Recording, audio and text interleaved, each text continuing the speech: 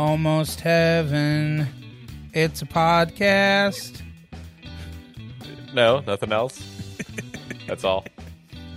Take me home. Totem Talk podcast on Spotify.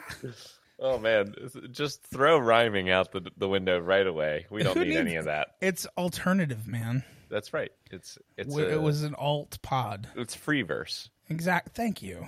Of course. Welcome in, everybody. Season 6, Episode 2, The Battle of the Singer-Songwriters. Very excited. I forgot to silence my phone, and that's going to be in the episode now.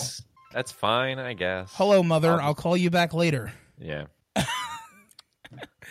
Well, Nick, how are you today? I've never been better because we're recording this on my favorite holiday, Lima Bean Respect Day. Respect those lima beans. I love to respect lima beans. I am a huge lima bean respecter. I respected some lima beans earlier today. Excellent. I loved it. Now, I don't know if you know why I know this, but every day in my classroom, I always just look up like a list of all the holidays that take place on that day. And most of them are just like super wacky. And I just find the wackiest one every day. And I post that on our agenda. I never say like, hey, today is Thursday. I say, no, today is Lima Bean Respect Day.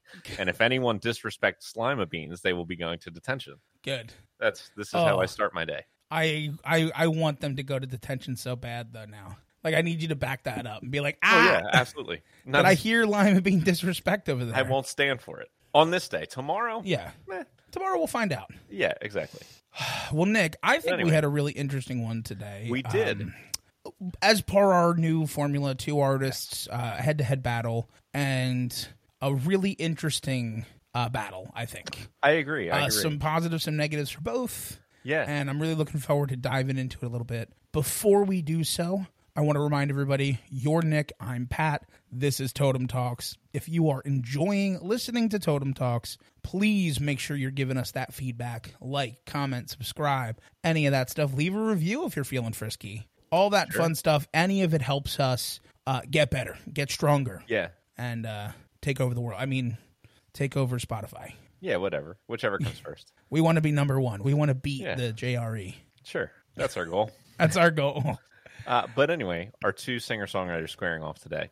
They are, of course, Cat Stevens and John Denver.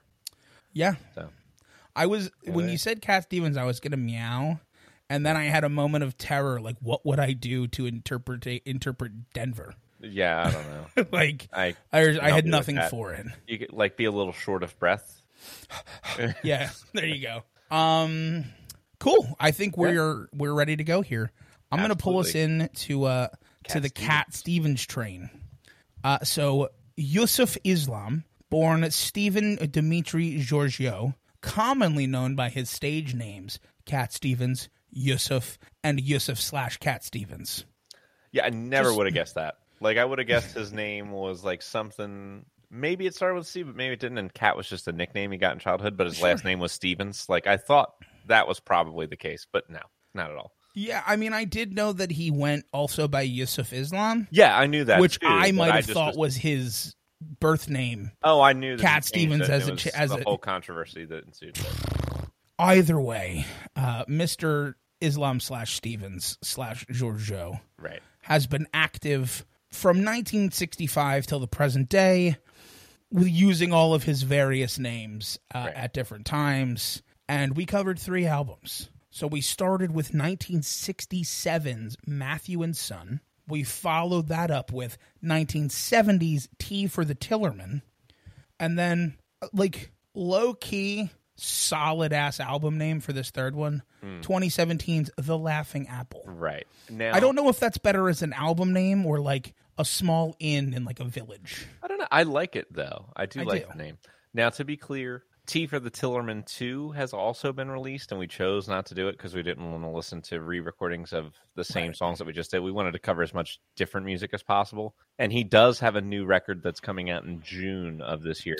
That is correct. We just didn't have a chance to get to because it hasn't been released yet. Yeah, there was a single. I don't know if you listened to it. It was, there was a single. It was a single, and I don't want to give too many opinions on it because we're gonna. Fair enough. Do you want me to start with Matthew and Son then? Yeah, why don't you start with Matthew and Son? Sure. So this was actually the second time I listened to this record for the podcast. because I listened to it back when I was doing my series on 1967. And Cat Stevens debuting was one of the artists that I caught when we were going through the year. And I actually, I have something to say about this that you may not love. I largely agree with Robert Christgau's take on this. Because he referred to this record as a rarity, a forgotten record that shouldn't be. This is, and I think the reason why it's forgotten is because Cat Stevens, his famous era of folk music, is not this. And so a lot of artists kind of separate themselves from their early work once they kind of settle into a sound that they like more. But this is like actually a really good and fun record to listen to. I really like the fact that he uses a wide variety of genres and styles like very effectively to create very enjoyable pop rock sounds. Like maybe it sounds like a little stuck in 67, but like the good stuff. Like it's not, if it's identifiable as late 60s, but for all the right reasons, I don't necessarily take that as a dig. I think the title track is really, really good. I Love My Dog, which was the first single I think that he released, or one of his first songs that he wrote, is also a pretty cool song. Like I like all of it, really. I don't remember any songs that I thought were, not quite ready to be on the record. I thought it was really cool. John Paul Jones and Nicky Hopkins both appear on the title track as the bassist and keyboardist. And otherwise, quite the company. Yeah, exactly. Cat plays keyboard, guitar, and sings on all the other stuff. Like he's pretty solid, even though he's pretty young at this point. I think this is a really strong debut for an artist, filled with stuff that will never be remembered, like from his catalog, because the rest of his hits, once he starts to get really big, are just totally different from this. Sure. Listen, here's what I'm going to say. Cat Stevens was born in 1948. This album came out in 1967. Quick math. Math, 19. 19. Just did that right in my head. Right. And I'm telling you right now, this sounds like a 19-year-old wrote it. Like, very talented, okay? Don't get me wrong. It's enjoyable totally as heck. It's wacky, man. It's wacky album. Mm-hmm. You can love it or hate it. I'm not saying, like, I enjoyed it. Yeah, it's but, good. like, to not say, like, it's wacky. Like, sure. the lyrics are wacky. Like, I Love My Dog.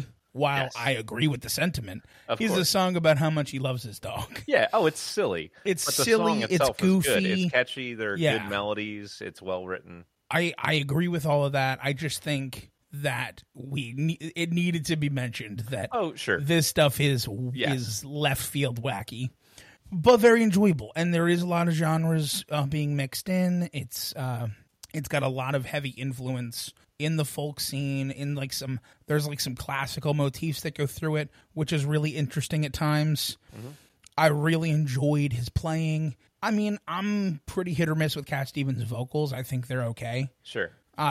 Didn't hate them by any means, but definitely not his strongest suit, I would say. But overall, like, an enjoyable album and an interesting debut. Yeah. I'll say that. It was... Knowing what I knew about Cat Stevens. Not what you'd expect. Not what I would expect. I only knew what to expect because it was not my first time hearing it. Right. So I'll go into T for the Tillerman. This is a lot more what I expected from Cat. And, I mean, what's there really to say? This is a very strong album, I would say. It's lauded. It's a very highly lauded album. Mm-hmm. And it contains his biggest song, Father and Son. Or at least what I would call his biggest song. No, I'm sorry. Wild World, I would say, is his biggest song. Yeah, I would say Wild World. Which is also on this album. Mm-hmm. So, both of those songs are on this album. I would say they're both big songs. Oh, yeah.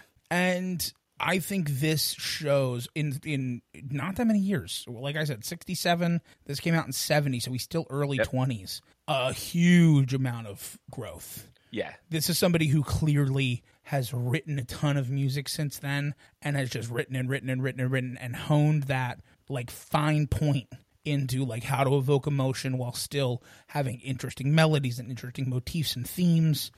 And I think in every way it is a step up from the first album, and I really enjoyed it. Yeah, I'll actually talk a little bit later about why I think that change happened. But yeah, I don't have too much different to say. It's a really good folk record. The songs are incredible. the hits that you mentioned. Wild World is an enduring hit. Father and Son, I think, is just one of the best folk songs ever. Probably one of the best songs ever. I think the emotion of that song is really strong. We were talking about a little bit before we went on air. And the way that he uses two different octaves of singing to represent the father character and the son character talking to each other. It's a really beautiful song. Right?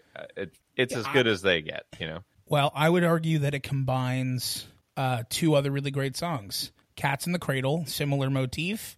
Sure. And when you just said the octave thing, you know what other song does that, Nick, very famously? Go ahead. De Erlkönig. Yes, you're right. You're right. I do love De Erlkönig. My literal most memorable performance by you.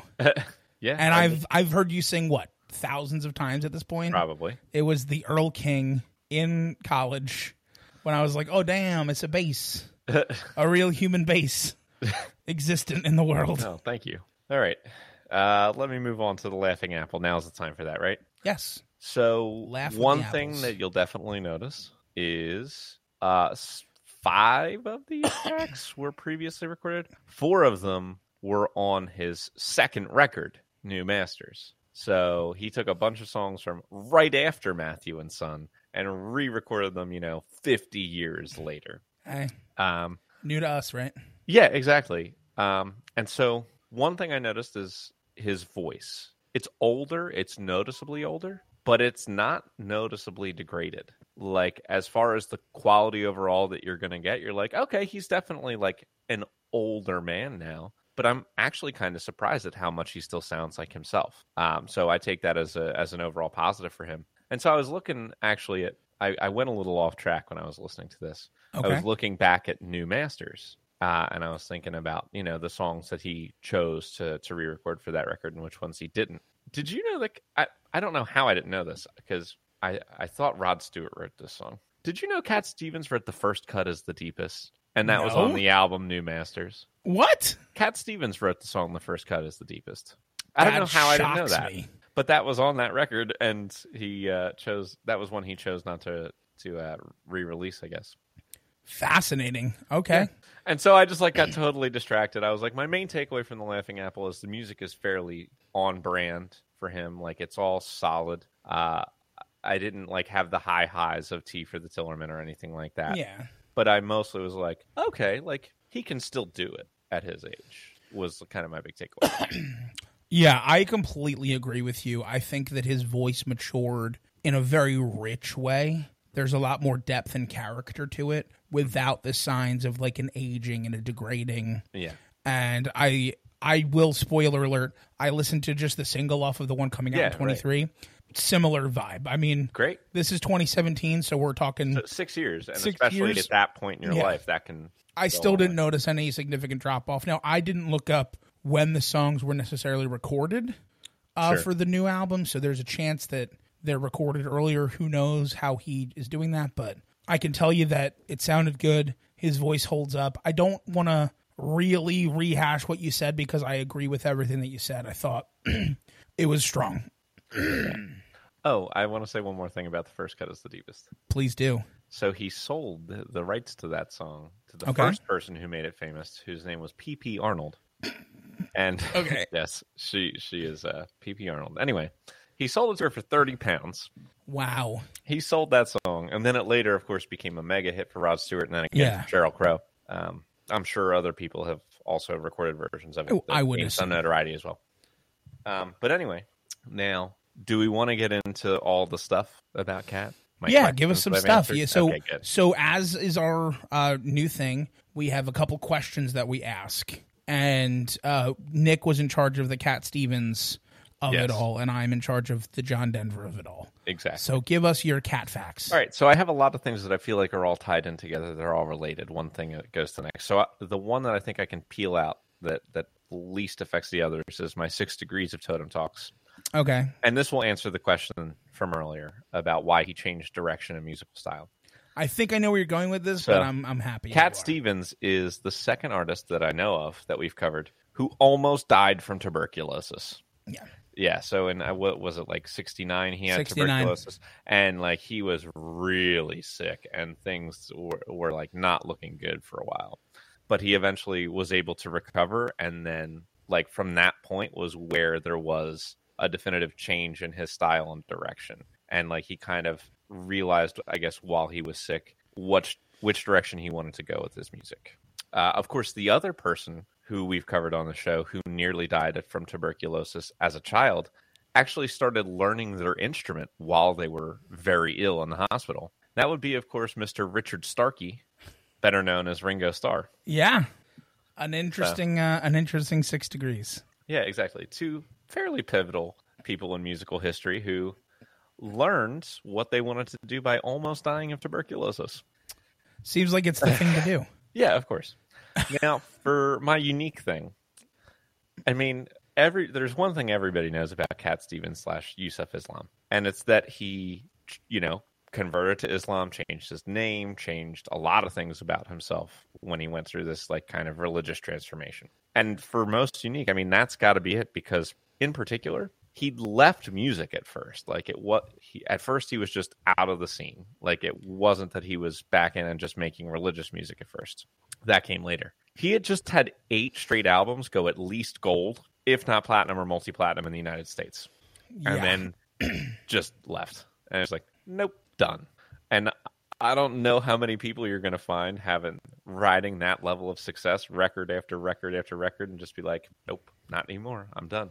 So I put that for most unique. Hopefully that makes sense. And now, yeah, that's very unique. I would say that's good. Pretty darn unique. So, now we're getting into the religious conversion stuff, right? So a lot of the nice, mean, low light, highlight stuff is going to come from this place, right? And so I'm going to go with, I guess it's the meanest thing. His comments about the fatwa on Salman Rushdie, like this was a huge deal. Essentially, this was in 1989, and he was on an Australian television show called Jeffrey Robertson's Hypotheticals, and he brought on guests to talk about the Ayatollah had just declared the death fatwa against Salman Rushdie, and they were discussing it, and I'll just read the transcript of part of the conversation that was really controversial. So Robertson said, "You don't think that this man deserves to die?" He said, "Who, Salman Rushdie?" "Yes." "Oh, yes. "And do you have a duty to be his executioner?" No, not necessarily, unless we were in an Islamic state and I was ordered by a judge or by the authority to carry out such an act. Perhaps yes." Robertson then said, "Would you be a part of the protest, Yusuf? Would you go to a demonstration where you knew that an effigy was going to be burned?" And he said, "I would have hoped that it'd be the real thing." So, yikes. People were very upset with him. He has very solidly since then say, it was like a tasteless joke. I shouldn't have been talking like that. I don't support killing him. Like, he has since said that over and over again many, many times. But that's a rough hole to dig yourself out of. Yeah, it was problematic. Yeah, I would agree. So anyway, that sort of gets me into the low light of his career. So because of his religiosity, on September 21st, 2004, he was denied entry into the United States. He was on his way to meet up with Dolly Parton because she wanted to record a cover of one of his songs on her next record. And his plane, which was heading into Washington, D.C. to meet her, was diverted up to somewhere in Maine, I think, where he was arrested by officials from the Department of Homeland Security and flown back to the UK. And just like, nope, sorry. But he has since been taken off the no-fly list, but he was on the no-fly list. I understand. I mean, rough. Yeah, I mean, and there's something to be said about the atmosphere of the United States in the early 2000s and the just blatant Islamophobia. Is like anyone in any way associated with Islam was just like, oh yeah, 100%. No, bad. And like, he shouldn't have been on the no-fly list. I don't know what was going on. Like, whatever for him. Whatever his comments were in 1989. Like, I don't think there was ever an indication that he was a threat or a violent person. Yes, and I think you said it best. Like, at the time, the early 2000s, for the right reasons or the wrong reasons, there was a biased and prejudiced that I believe hopefully has since gone in a better direction. At least at least publicly. Sure. And I think that it was bad timing, and that's an unfortunate reality of the world. And it's not necessarily Cat's fault, but right. It now, just sucks. I will say, right in around that time and during that time, are what I'm going to call his career highlights, which are a few awards that he won. Sure. So he won in 2003 something called the World Award, which was an award given out by Mikhail Gorbachev, of all people, for humanitarian relief work helping children and victims of war. Mm-hmm. He won in 2004 the Man of Peace Award from the World Summit of Nobel Peace Laureates for his dedication to promote peace, the reconciliation of people, and to condemn terrorism. He won in 2015 the Steiger Award for his commitment to charitable projects. And in 2007, he was given an honorary degree from the University of Exeter in recognition of his humanitarian work and improving understanding between Islamic and Western cultures. So I think those types of things are the things that he would consider the highlights of his career. Sure. And I understand that, Phil. I like it. And that's all I got to say about Cat. That's Cat. I think what we'll do now is take a short break and then come back with John Denver. Beautiful. Henry John Deutschendorf Jr., known professionally as John Denver, was an American guitarist, singer, composer, actor, humanitarian, and environmentalist. And he was active from 1962 until his passing in 1997. And we covered 3 albums, as is our wont. We started with John Denver Sings, which is just... Correct. It just lets you know. It just lets you know. That came out in 1966.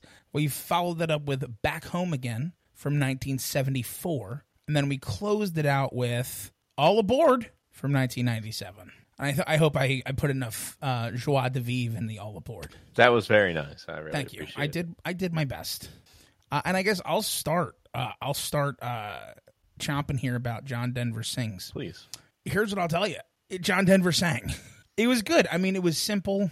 It was not, it's not anything crazy. It's not anything over the top, I would say. But it's nice. It's simple. It's very of the time, I think.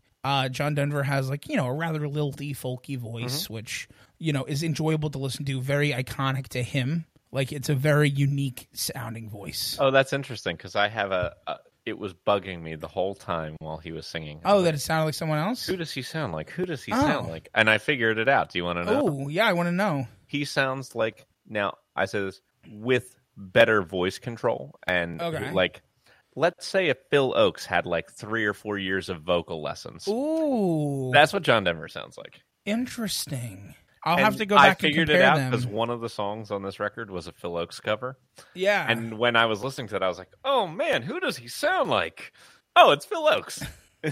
I'll have to go back and compare them. That's very interesting. I didn't make that connection in my head. Yeah. So, but I mean, here's the thing. Overall, enjoyable for a debut and interesting. It's a mix of, like you said, a mix of covers with some originals mixed in. Maybe a few. Mostly covers. And, mostly Beatles.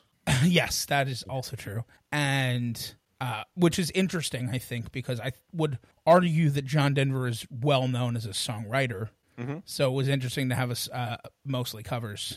Sure. But I enjoyed it. I don't have too much to say. Yeah. It was a rather plain debut, I think, but a good one. Yeah, exactly. I totally agree. I enjoyed it. I feel like it's a good sing-along type of record. I liked the Beatles covers, although I feel like they were missing a little something. They didn't quite have maybe it was not enough vocal parts going on or something like that it was missing. Because I found myself always missing one of the harmonies or backing vocals that was missing in those songs. But of course, you didn't mention "Babe, I Hate to Go" being on this record, which is just leaving on a jet plane, but not. Yes, that is very true.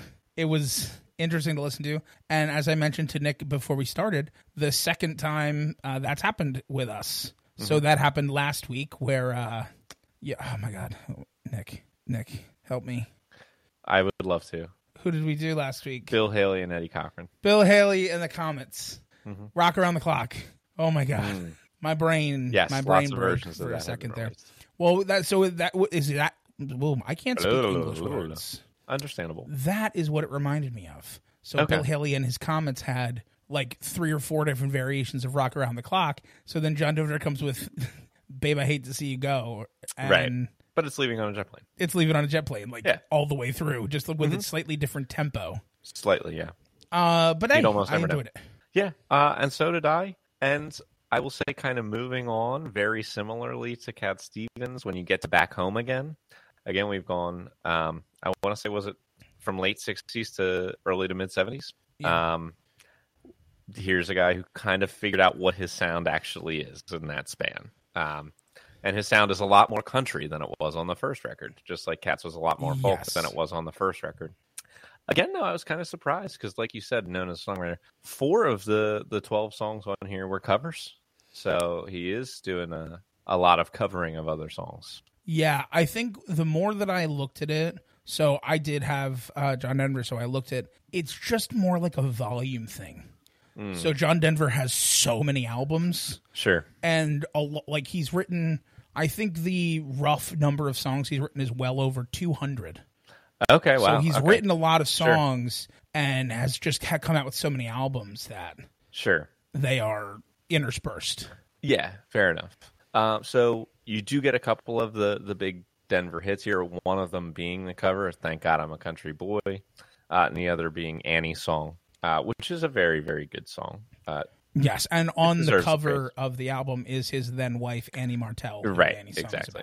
Right, so overall, even though, I mean, like, the more country it is, a little bit less for me, but I did enjoy the record for the most part. He's got a nice voice. He sings well. I thought Matthew was a nice little tribute to his uncle.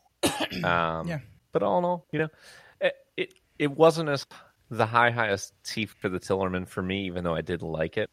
But it just didn't quite have, like, Annie's Song and Thank God I'm a Country Boy are not quite Wild World and Father and Son to me. That's a matter of taste, to be fair. Sure, and I totally get where you're coming from. I think that the difference between the two is, I think the behind the vocals for Cat is a little stronger, and maybe the writing of those two songs. But I think that, like, in the overall, I think there's a lot of consistency to John Denver's writing. Sure. And a stronger vocal performance. There's definitely trade-offs to be made there.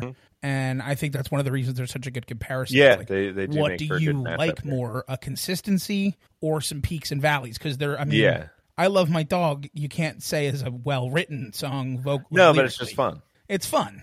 So I think there's highs and lows.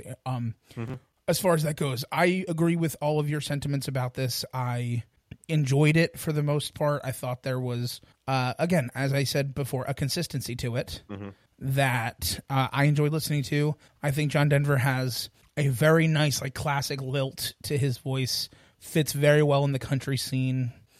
I don't love that you're missing all of his biggest hits. Sure, you get Leaving on a Jet Plane, but you're not getting, like, Rocky Mountain High. You're not getting Take Me Home Country Roads. You're missing, you're not getting, like, Calypso. You're missing a lot of songs that I think are bigger hits. Big hits. Sure, I know, but I just it's a little sucky that we're not getting any of them. Like, at least we got Wild World. Sure, but formulaically, that's just the way it rolls. Yeah. And then the most expected album of all, we're going to close things out with All Aboard, which was the 27th and final studio album, and it is an album of old-fashioned swing, big band, folk, bluegrass, and gospel music woven into the theme of railroad songs. Yes. Sure. And it's a children's music album. And listen, it's not bad. I'm not going to sit here and say it's a bad album because it does exactly what what it sets out to do. It's an album that's about trains. If you like trains, riding in trains, talking about trains, dreaming of trains, you're going to love this album. If you are maybe a train conductor, I think you'll really enjoy this album. It is super random. It is so random. Okay, I had no idea. I saw All Aboard. Yeah, I wasn't thinking either. Yeah, I was just like, All Aboard, all right. I listened. And I hear the song Jenny Dreamed of Trains, and I'm like, interesting. Sure. but that could just be the first track. Like it Right. didn't occur to me. By the third song, I was like, okay, so this whole album's about trains. It's about trains. It goes Jenny Dreamed of Trains, Freight Train Boogie, Steel Rails, Waiting for a Train. I'll tell you what, I was holding out until I heard the cover of I've Been Working on the Railroad. Yeah. I was like, oh, okay. But here's the thing. It's all done well. Sure, there's nothing wrong John with Denver still can sing. Like, it all sounds good. It's done, like, very good quality, and it does exactly what you want it to do. Mm-hmm. Like, it's about trains. Yes. It's an album about trains. Yeah, I mean, that's pretty much all I have to say about it. It won the Grammy for Children's Album that year. Sure. And it's like, okay, it knows what it is. It's a children's album about Look, trains. I've listened to some children's albums, and it is definitely towards the top of them. Sure. Yeah, I got nothing against it. I'll never listen to it again. But, you know. Here's the thing, though. You want to talk about theme. You have very consistent. The theme of trains, very consistent. But also, you start with Jenny Dreamed of Trains, and you close out with Jesse Dreamed of Trains. It's a great point. So, like, will they ever meet? Who knows? That's what I'd like to know. But the other thing that's interesting about this, that based on like the first two records we got and the conversation we had about it, it's all covers, man. Yeah, it's all covers. Which is why we're not getting any of the John Denver songs. Yeah, which is what I was saying. I was so disappointed about it. Sure. Like, there's a ton of John Denver left on the table here. Yeah. That we just didn't get to experience. And it's a good time for me to talk about the John Denver questions here. Yes. So I would say, in terms of uniqueness, something that not a lot of artists have, which does tie into the biggest tragedy, which is his unfortunate passing. He was an avid pilot and collector of planes who owned at least 6 planes in his life, which is a lot of planes. That's more planes than you or I will ever own combined. Yeah. So he owned multiple different planes, including a Learjet that he would fly to gigs. Huh. So that, like that, I mean, he just owned a jet that he would fly himself to gigs and performances and concerts. He did unfortunately pass away in a single plane crash. He was the pilot of the plane. So there is tragedy, but it's definitely a unique thing about him. Yeah. That he was an accomplished pilot and a collector. I didn't even know that, actually. Yeah, he owned like a few Cessnas, a Learjet, like I said, a couple different things. Now, I'll talk about the good things, like the highlights, I think, of his life. Not necessarily career, because we'll get there, but like I think things that he would be happy to talk about are the WinStar Foundation. So John Denver was huge in terms of promoting sustainable living, and he founded the WinStar Foundation in 1976 to promote sustainable living and, you know, not bleeding the earth dry. Yeah. Which is very important.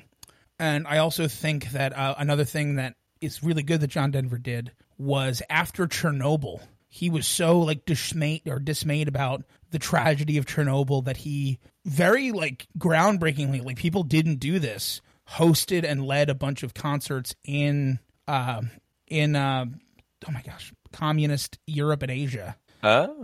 During like right after that to like raise money and spread awareness about Chernobyl, which led to a lot of other artists doing it. So he kind of led the way of that and like blazed that trail, which is really good.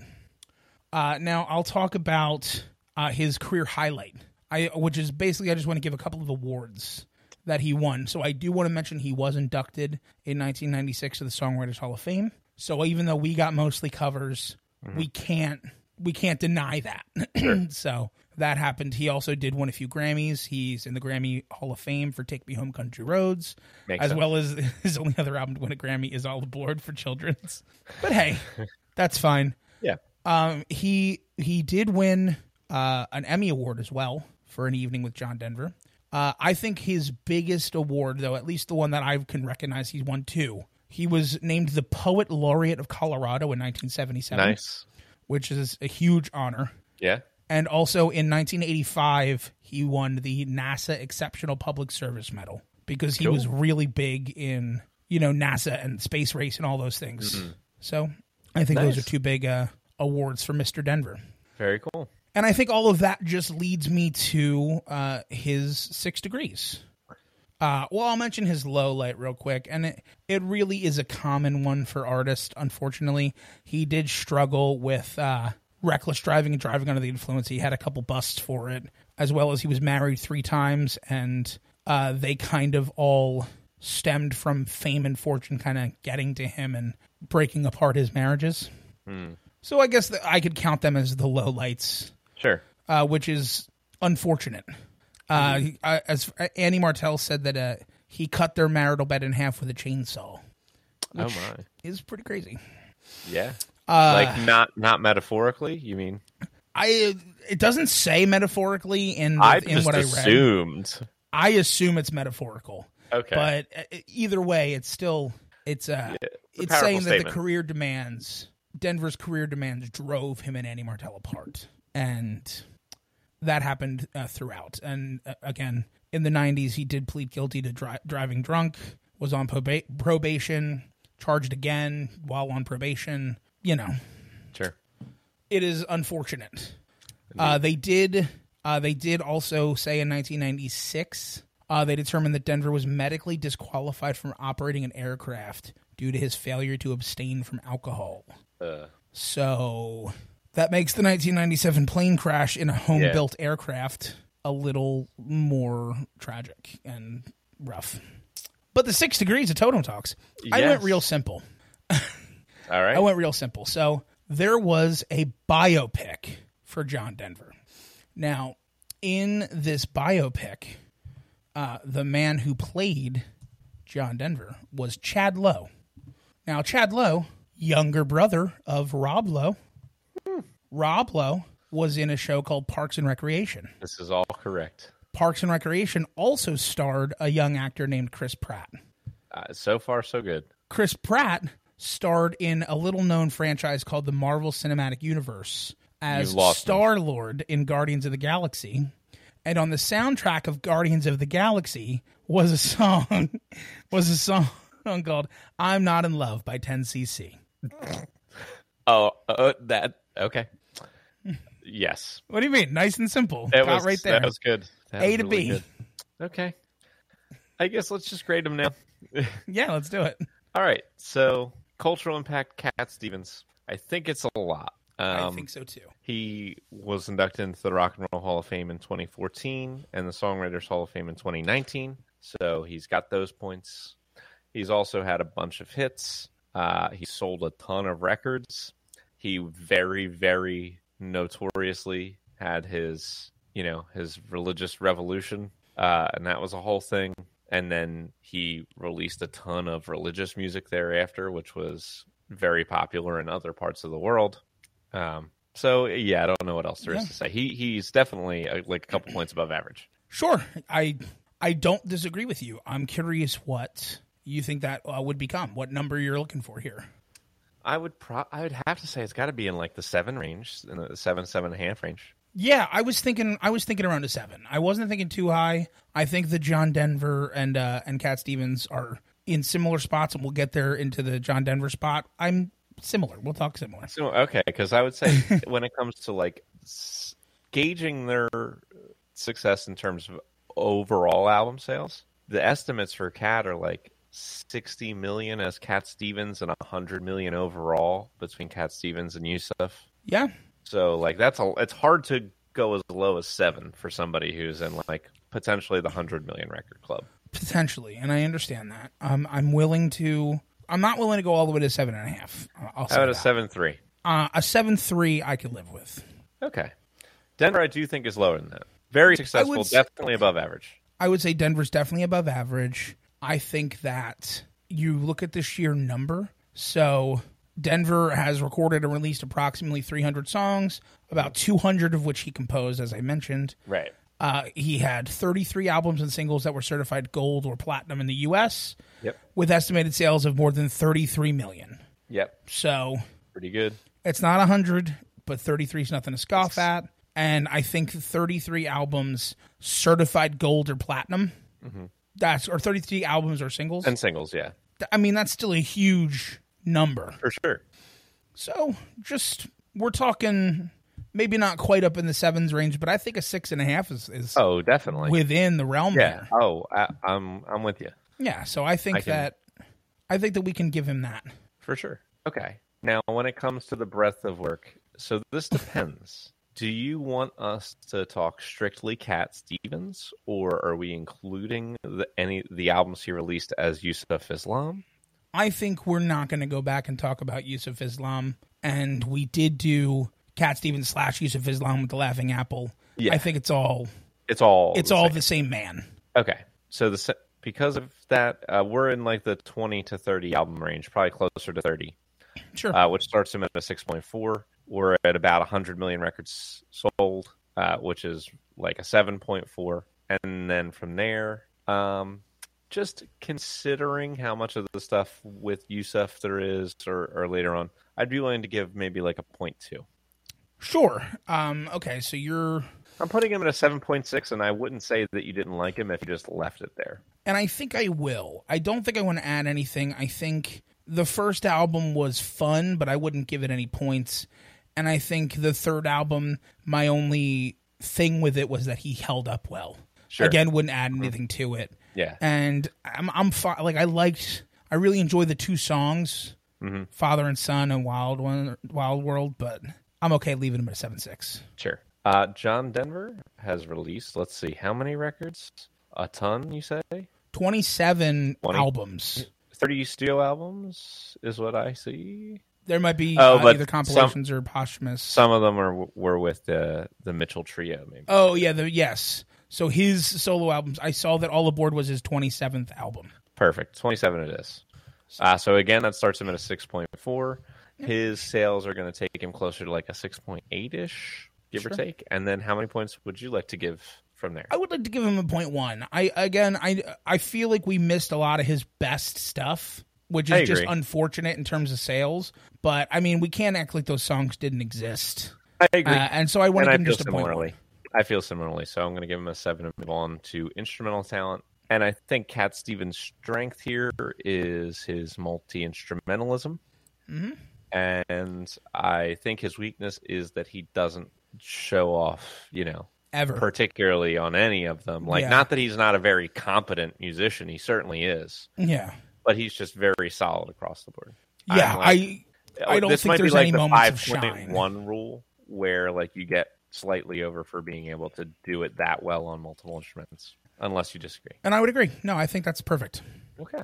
John Denver, on the other hand, I think definitely is going to get bumped up by his vocal ability here. Yes. I think that he has a very good vocal styling, especially for the genre that he's in. I think it fits very well with that classic country sound. I think that the guitar work is really strong. At times, again, he doesn't show off. Yeah, I wouldn't it's all have very rated consistent. Their instrumental prowess any differently, really. Right. So I think he just gets bumped up a little bit for good vocals, and I'm fine bumping him up to maybe a 5.4. Sure, you got it. Songwriting, I think we're probably looking at above average for both of these guys. They're both in the Songwriters Hall of Fame. It's hard to look at that and not give them at least a nod above average. Yeah. One thing that I think I like a little bit more in Cat's favor is, well, we've talked about some of the drawbacks of his first record. It is a really good record to listen to that uses several different genres. He's incorporating different things. His influences from both the Bob Dylan, Simon and Garfunkel folk end, and also the Beatles. You definitely hear a lot of that influence. Whereas a lot of Denver's early stuff is covers and just kind of plain acoustic stuff. So I think Stevens showed himself to be a little bit more versatile, but maybe a little bit more hill and valley-ish. Sure. I think that Denver had what I think many, and I definitely think we would include as the more classic start in that time period for a singer-songwriter. And I think that Cat had a much more unique start to his career in the 60s. It was super common to release hey, this person's singing now. I mean, that's almost exactly what happened with Willie Nelson. Sure. Very similar of hey, Willie Nelson's singing a bunch of covers now. It just was what it was. I think that they both have their strengths. I think that maybe we give Cat a little bit here for the composition of it all. Yeah. What numbers are we thinking here? I'm still probably in the mid 5 to low 6 wide range. I think I'm somewhere around there. Yeah, I was thinking my numbers that I had were a 5.9 and a 5.6. And I am good with that. I was thinking both of them above average. Both of them get points for their songwriting, especially the span of it. Sure. Even though we, again, didn't get a lot of the hits, we know of them. Exactly. And I think we might find ourselves in a similar place for the next thing, poetic talent. Like, maybe not as high as songwriting for me. There were like some wonky things on the first record, but then there's some really great poetic talent shown on T for the Tillerman if you're Cat. It's the battle of the hills and the valleys. Exactly. Like you're factoring in Father and Son, which is up there in the nines. Easy. Yeah. So I don't know. I guess I land in the 5s again for Cat Stevens here. I'm fine with that. Maybe a little bit lower than the 5.9 we gave him for songwriting, more like a 5.6 or so. Sure. I think a 5.6 is a really good spot. And I'm a little bit lower again for John Denver. And this is just really the genre and of the time period. Lyrics are simplified. Even his biggest hits, if you look at them, like Take Me Home Country Roads is a good song. It's not exactly, It's not poorly written. It's not poorly written, but it's not necessarily like pure poetry either. I'd be fine maybe bumping him down to like a 5.4, 5.3 range. Sure, I'll give him the benefit of the doubt. Give him the 5.4. Sure. And I think there's X factor to be had for both of these artists as well. In the two things that we've already mentioned. For Cat, I think it's largely a combination of his charitable work and his conversion, which was like, a very big deal when it happened, and it was, pretty huge news. And for Denver, it's his charitable work and also his death. And there is one more thing for John Denver that I've avoided talking about this whole time. It's one of his biggest songs. Rocky Mountain High is the official state song of Colorado. That's got to be something X Factor wise. Okay. Like, that's got to be a little bit. Who else has a state song? I don't know. I would assume Israel Comico Vivole. Oh, yeah. That's a great... I don't know for sure, but I would assume one of his songs is somewhere in Hawaii state songs. Yeah, I'm gonna look into that. But anyway, how many X Factor points are we thinking for Cat? For Cat, I think you could easily argue like in the point and a half range. Yeah, I agree. A lot of stuff from him, good and bad controversies, as well as philanthropy and good things like that. So I think in X Factor, most of the time, all publicity is good publicity in terms of these points. Sure. Okay. So I'm going to give him a 1.2. Sure. And then for Denver? I think it's a little bit higher. I think that's fair. I think the groundbreaking in terms of like going and touring after Chernobyl, I think his foundation, his work with NASA, as well as his tragic passing and the state song. So there is another artist that we've covered who has a state song. Oh, I can't believe I think two artists that we've covered. Okay. One that you're never going to get is Woody Guthrie wrote a song called Oklahoma. Well, okay. Or Oklahoma Hills, excuse me. I'm sorry. Sure. So Woody Guthrie has that one. The other one you're going to kick yourself it's Georgia on My Mind by Ray Charles. That's a good point. As soon as you see it, it's like, no shit. Of course it is. Yeah. Well, regardless. I'll give Denver 2 points. How does that sound? I was thinking 2 points exactly. And I'll tell you, this one was a horse race all the way to the end. Yeah. This was really close. So in second place this week, no, we don't have, no. There we go. With a score of 31.9. Wow, that's second? It was John Denver. Oh, so close. Yeah. Well, I assume. Yeah, and winning this week with a 32.7. Oh, really close. Was Cat Stevens / Yusuf Islam. So it was within a point. It really came down to the wire. Yeah, that's crazy. Right? Wow. Okay, well, a really good episode. Yeah, I think we're going to see something similar next week. Not to spoil, but our theme for next week, when hopefully you come back, is it's going to be two country legends squaring off against each other. So yeah, a very interesting episode. This is fun. I have to say, like, the head-to-head aspect, going a little bit deeper into the artist. I don't know how you're feeling at home, but I'm enjoying the new format here. Agreed. I think that it's refreshing. So hopefully you guys are enjoying listening to it under the new format. And please let us know if there's something that you don't like or something that we could be doing differently or better. Or worse. Any of that fun stuff. Yeah, or worse. If we're doing anything too well. Please let us know. Keep us keep us on the straight and narrow here. And thank you so much for listening. Thank you for tuning in each and every week. And most importantly, have a great day.